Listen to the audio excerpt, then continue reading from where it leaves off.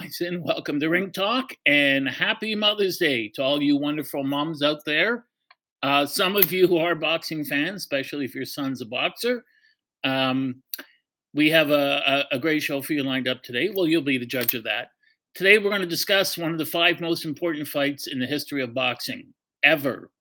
And this is the fight between Jack Johnson, the first black man to ever challenge for a world heavyweight title, against the first Canadian to be world heavyweight champion, Tommy Burns. Now, Johnson, there were great fighters before Johnson, black fighters, but because of the racism endemic to the sport, they didn't get a chance. And so when I go to the Boxing Hall of Fame in Canastota, New York, which if you haven't gone, you got to go because it's heaven on earth. They just do Ed Brophy, Jeff Brophy, all of them do a fantastic job. And when you look at the fighters that are around, John L. Sullivan was considered the first gloved heavyweight champion.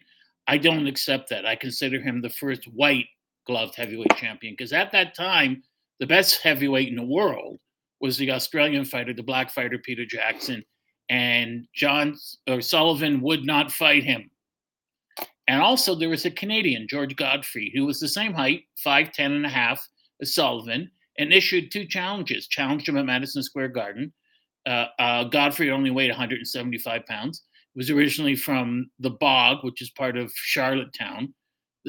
Charlottetown, the black population today is infinitesimal, but in the 1860s, it gave birth to Godfrey and George Budge Byers, and they became they were called colored world champions, but really they were the best in their weight divisions back then.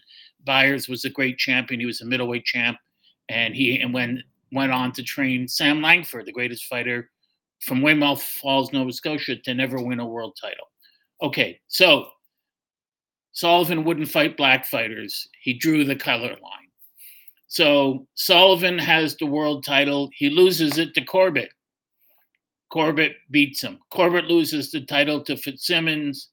Fitzsimmons fights a brick wall named James J. Jeffries, called the Boilermaker, who was an outlier back then. He was 6'3", 225. Back then, a fighter that was 5'10 was gigantic. Fighter that was 6'3 was like from another planet. It would be like Tyson Fury is considered today.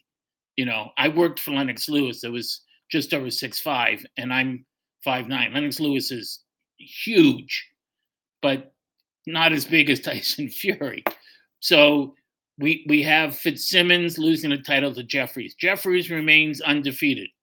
He would not fight a black man. And all the fighters from Sullivan on said, I'll fight anyone except the black guy. And at the time Jeffries was champ, you had the great Sam Langford, the Canadian. You had Jack Johnson. You had Sam McVeigh, and of course, the great Joe Jeanette from New Jersey. So he would not fight them. And so he retires undefeated in 1905, and he has a tournament. And in the tournament, Marvin Hart becomes the next champion. He was from Kentucky, virulent racist. And he beats Jack Root, who was originally from Germany, who was more of a light heavyweight. Hart was 6'1", 6'2". Marvin Hart wins. And at this time, we have Tommy Burns, who eventually beats Hart in 1906 for the world title. I'm getting ahead of myself a bit here. So, Tommy Burns, born 1881 in Hanover, Ontario, to an Italian father and a German mother. And Hanover is a very small town in Ontario, and I believe it's the place of the Canadian Baseball Hall of Fame. No, that's St. Mary's. Sorry, you got that wrong. Okay, so we have Tommy Burns.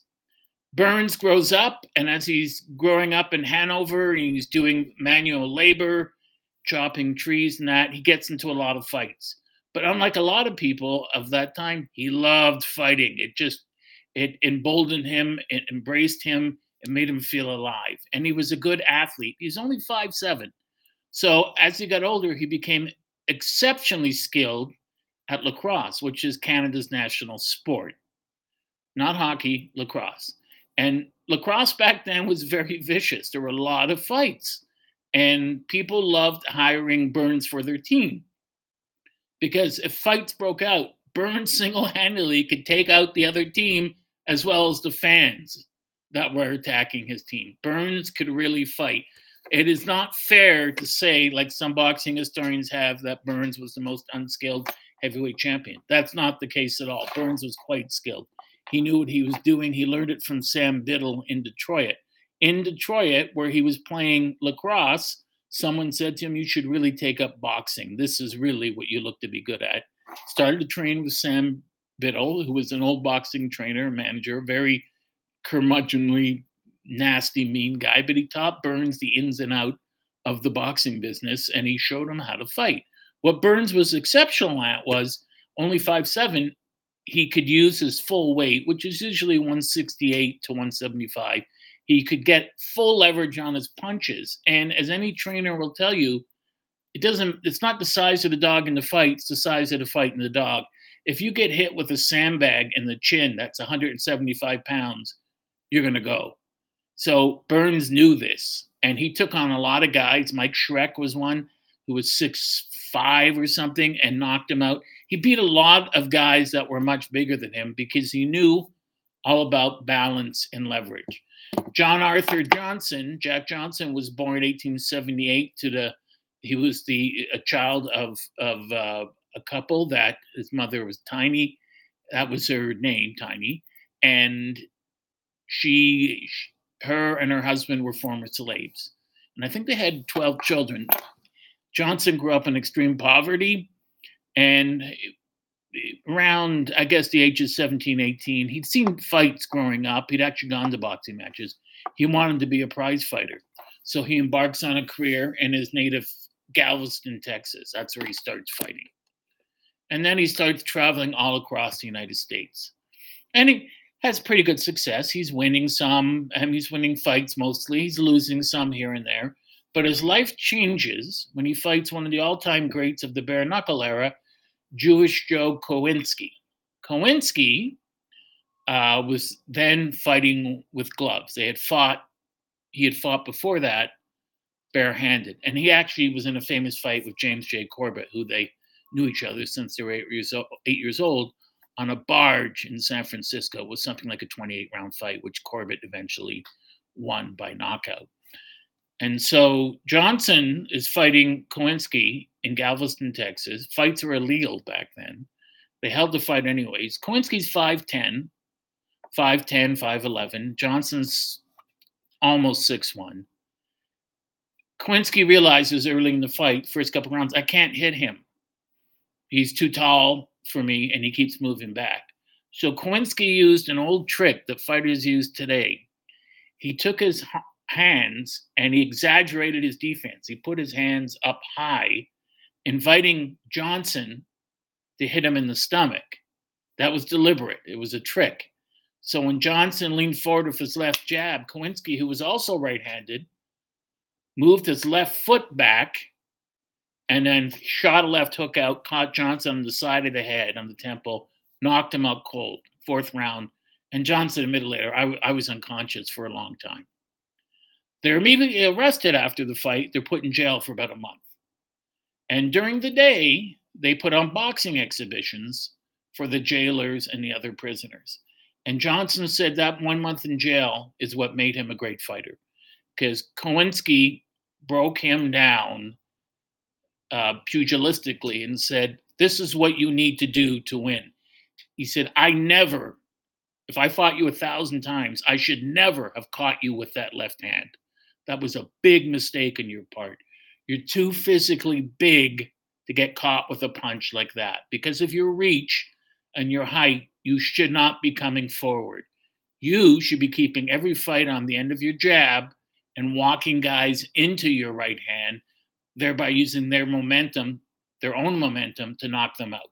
And that's what Johnson did. He mastered that art.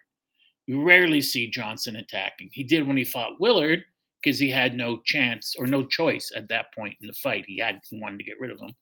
And also when he knocked out Stanley Ketchel, he was angry at Ketchel because they'd broken the pre-fight agreement. But for most of his fights, people would rush him. Jeffries rushed him, Burns rushed him, and he would let them walk into right hands all the time.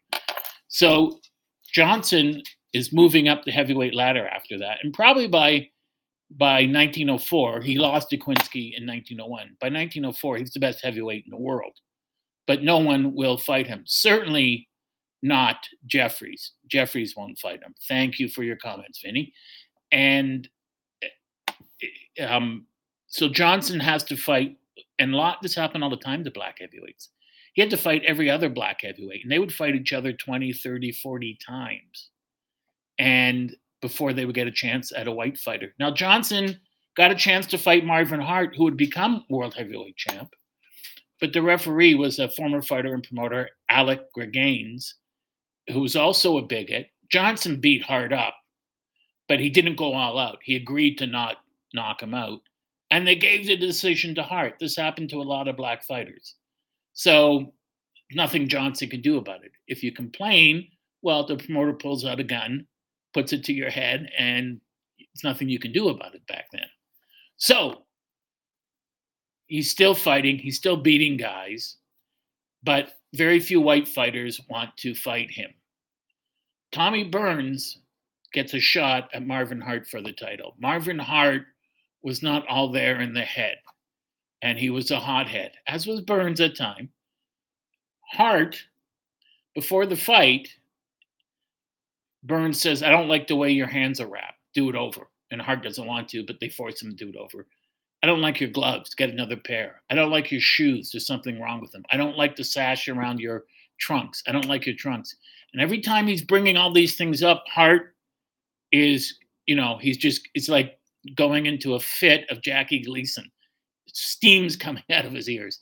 He's so angry at Burns, he wants to strangle him. He's screaming at him. And Burns is calm because he knows an angry fighter can't fight. He knows Hart will just rush at him like a madman. And that's exactly what happened. Hart rushed at him like a madman, throwing wild windmill punches. And Burns calmly avoided the punches and beat the hell out of Hart and won the world title. After he wins the world title, he makes a comment that got world attention. It was revolutionary. It was as revolutionary as the Bolshevik revolution in 1917. Tommy Burns, the first world heavyweight champion, the first prominent white boxer to say, "I will fight any man on earth. I don't care what his skin color is. I don't care what his religion is. I don't care what he looks like. I don't care what country he's from. Black, white, yellow, purple, whatever he is. If the money's right, I'll fight him." And once he says that, he gets insulted by John L. Sullivan. James Corbett insults him. Bob Fitzsimmons. All these previous champions call him a bum, a scalawag, a rogue. How dare you say that? You can't fight a black man. But he said, I don't care.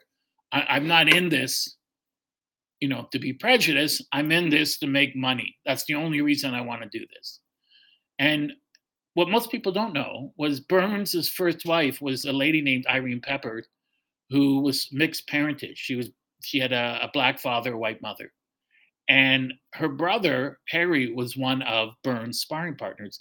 Burns had fought 6 African Americans before he actually fought for the world title and fought Jack Johnson. So these two, Johnson and Burns, are on a collision course.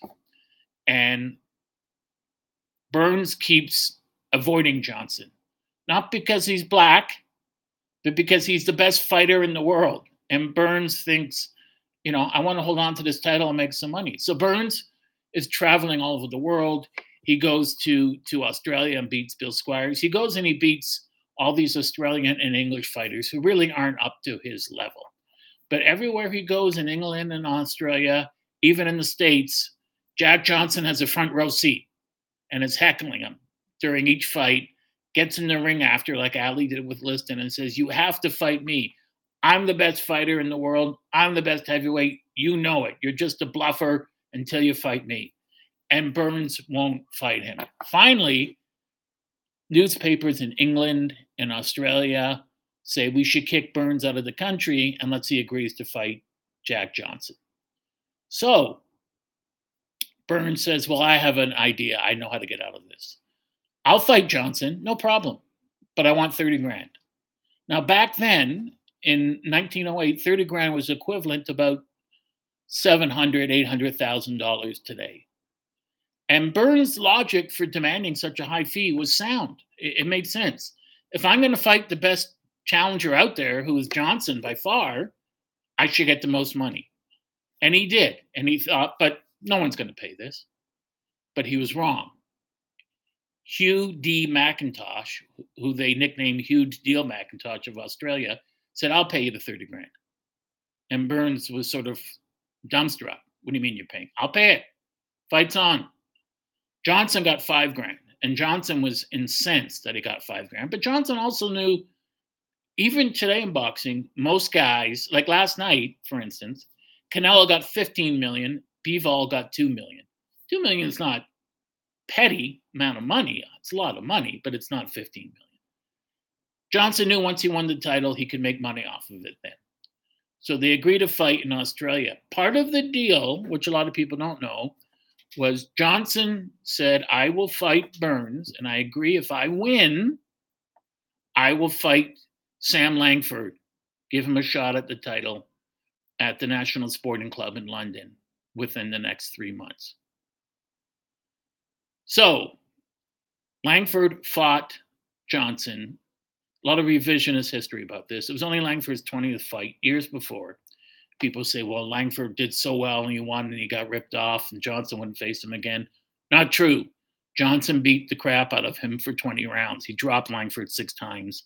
Langford dropped him once. It was a wide unanimous decision in Boston for Johnson.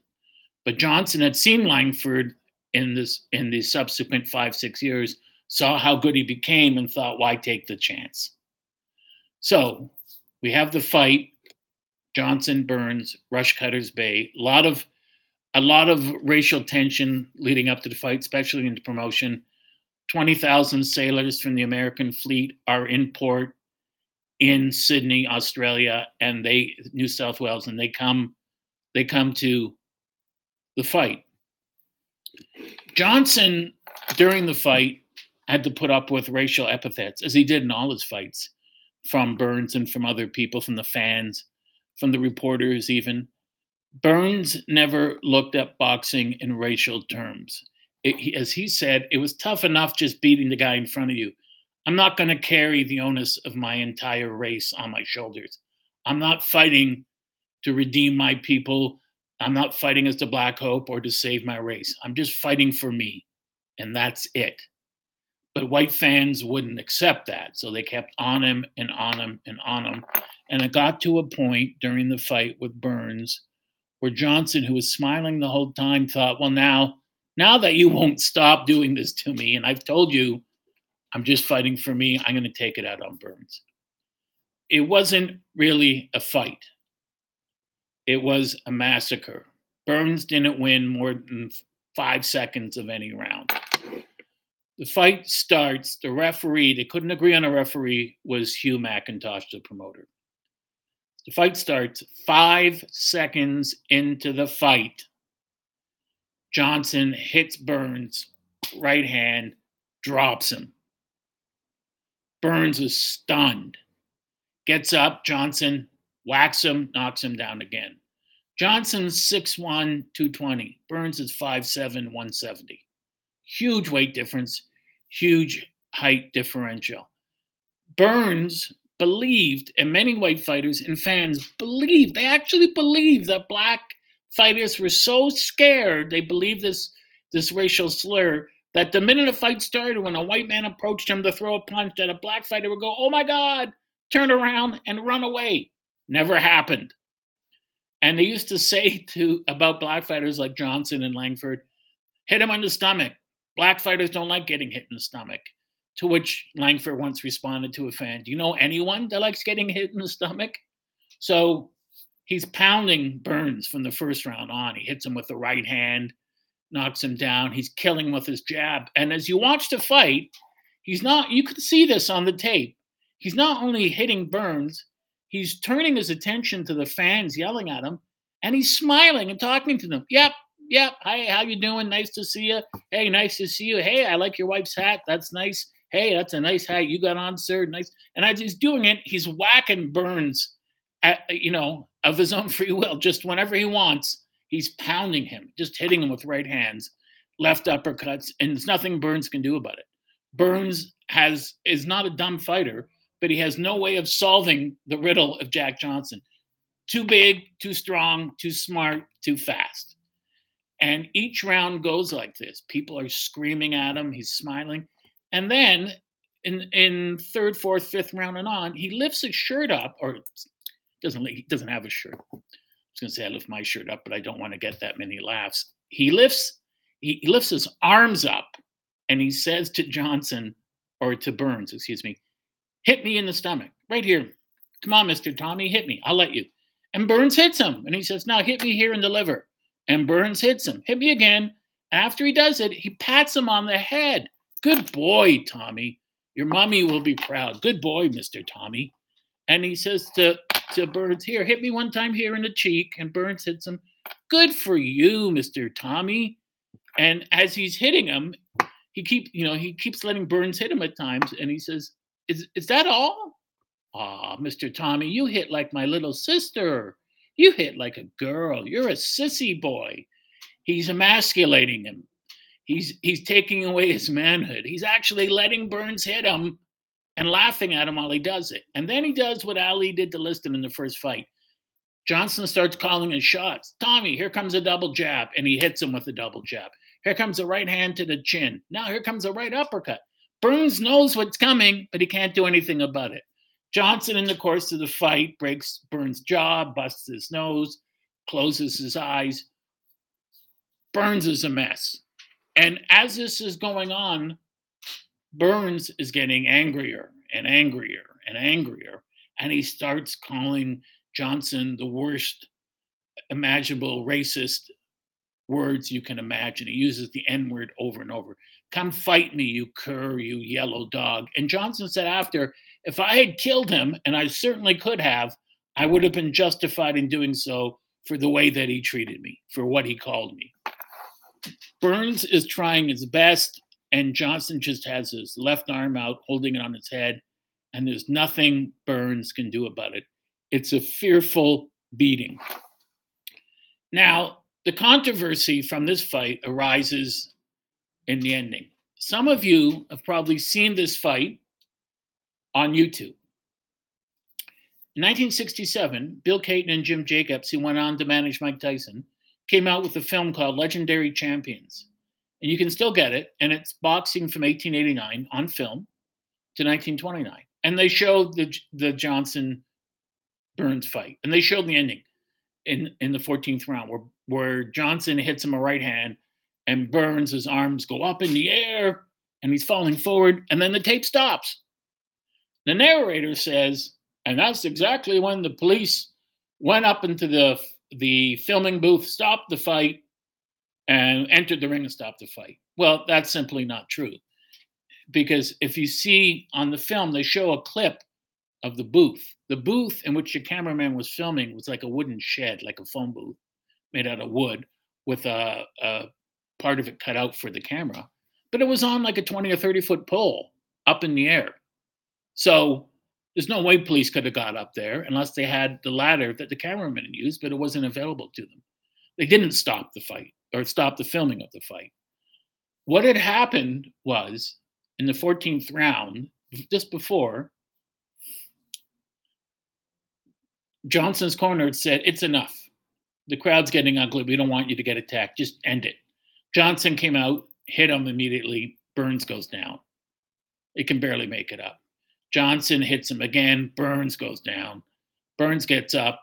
And then at that point, people are screaming, don't let him knock the white man out. They didn't phrase it that way. And the promoter, the referee, Hugh McIntosh, gets in between them and stops the fight. The police enter the ring. Johnson's awarded a points victory. The point in the film where Burns is falling and the film stops and they said the tape runs out, that wasn't true. There was a tape of Burns hitting the canvas. and the referee's counting, and Burns barely beats the count. What happened to it? Well, when I spoke to Steve, the late great Steve Lott, who worked for Big Fights Incorporated, he said when the film of the fight came out, riots occurred all over the world. People were killed. Black people were killed celebrating Johnson's victory in the United States and in other parts of the world. So what distributors did is they edited the tape. They took out the last part of the 14th round where Burns hits the canvas.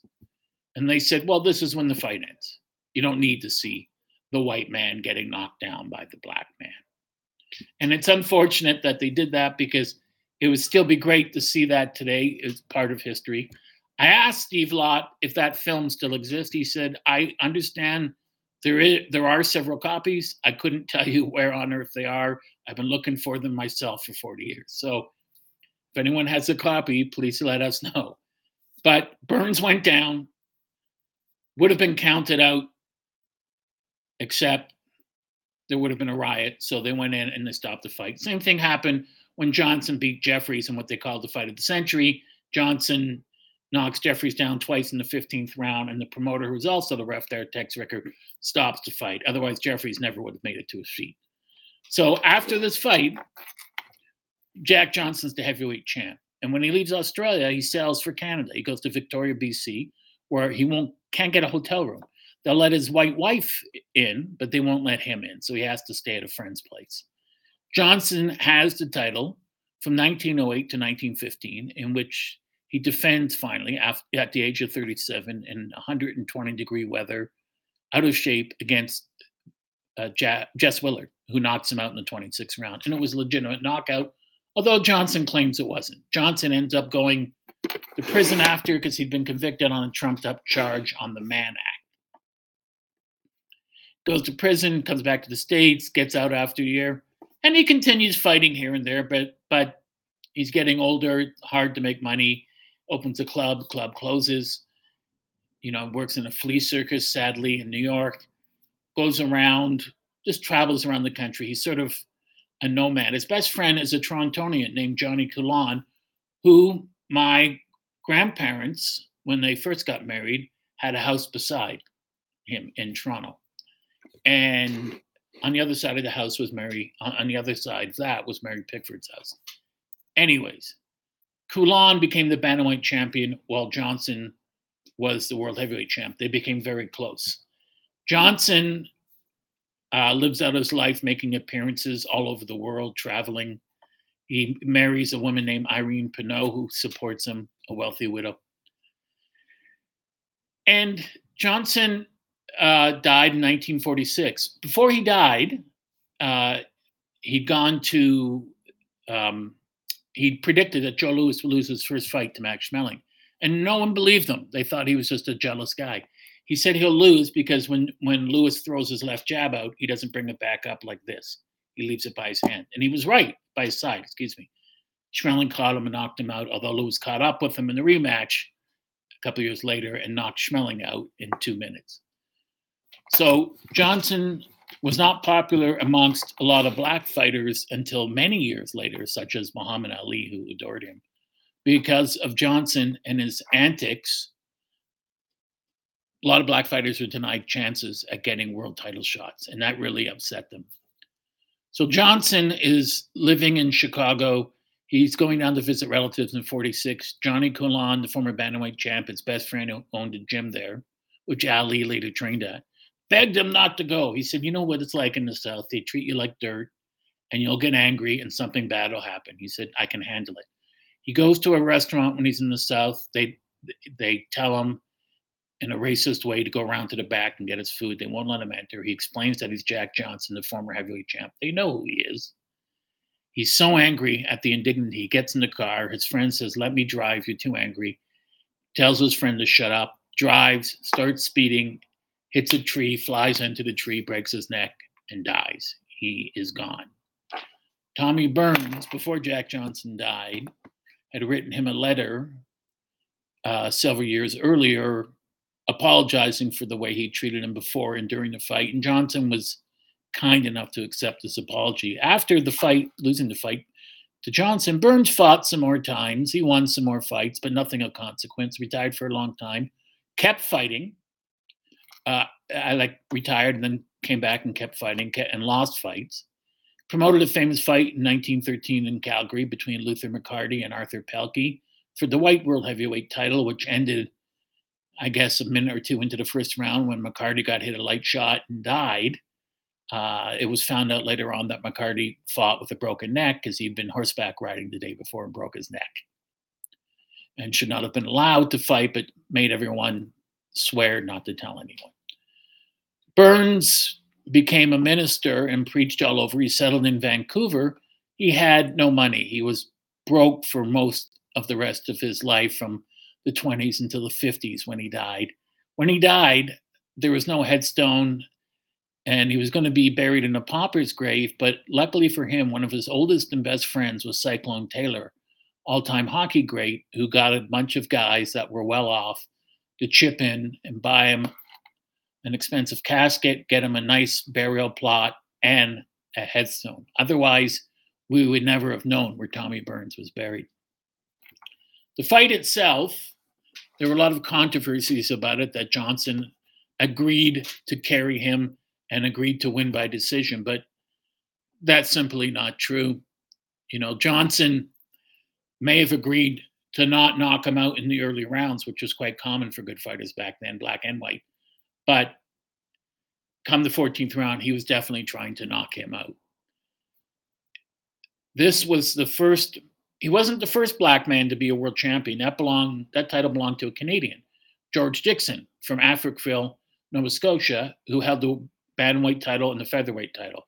Second man to win the world title, black man to win a world boxing title, was the great Barbados Joe Walcott, who won the welterweight title. And the third one, although Americans will claim he's the first because they don't know, was Joe Gans, the great Joe Gans, who was the lightweight champion. Jack Johnson was the fourth man of color to win an undisputed world boxing champion. He's considered today to be the greatest defensive fighter of all time.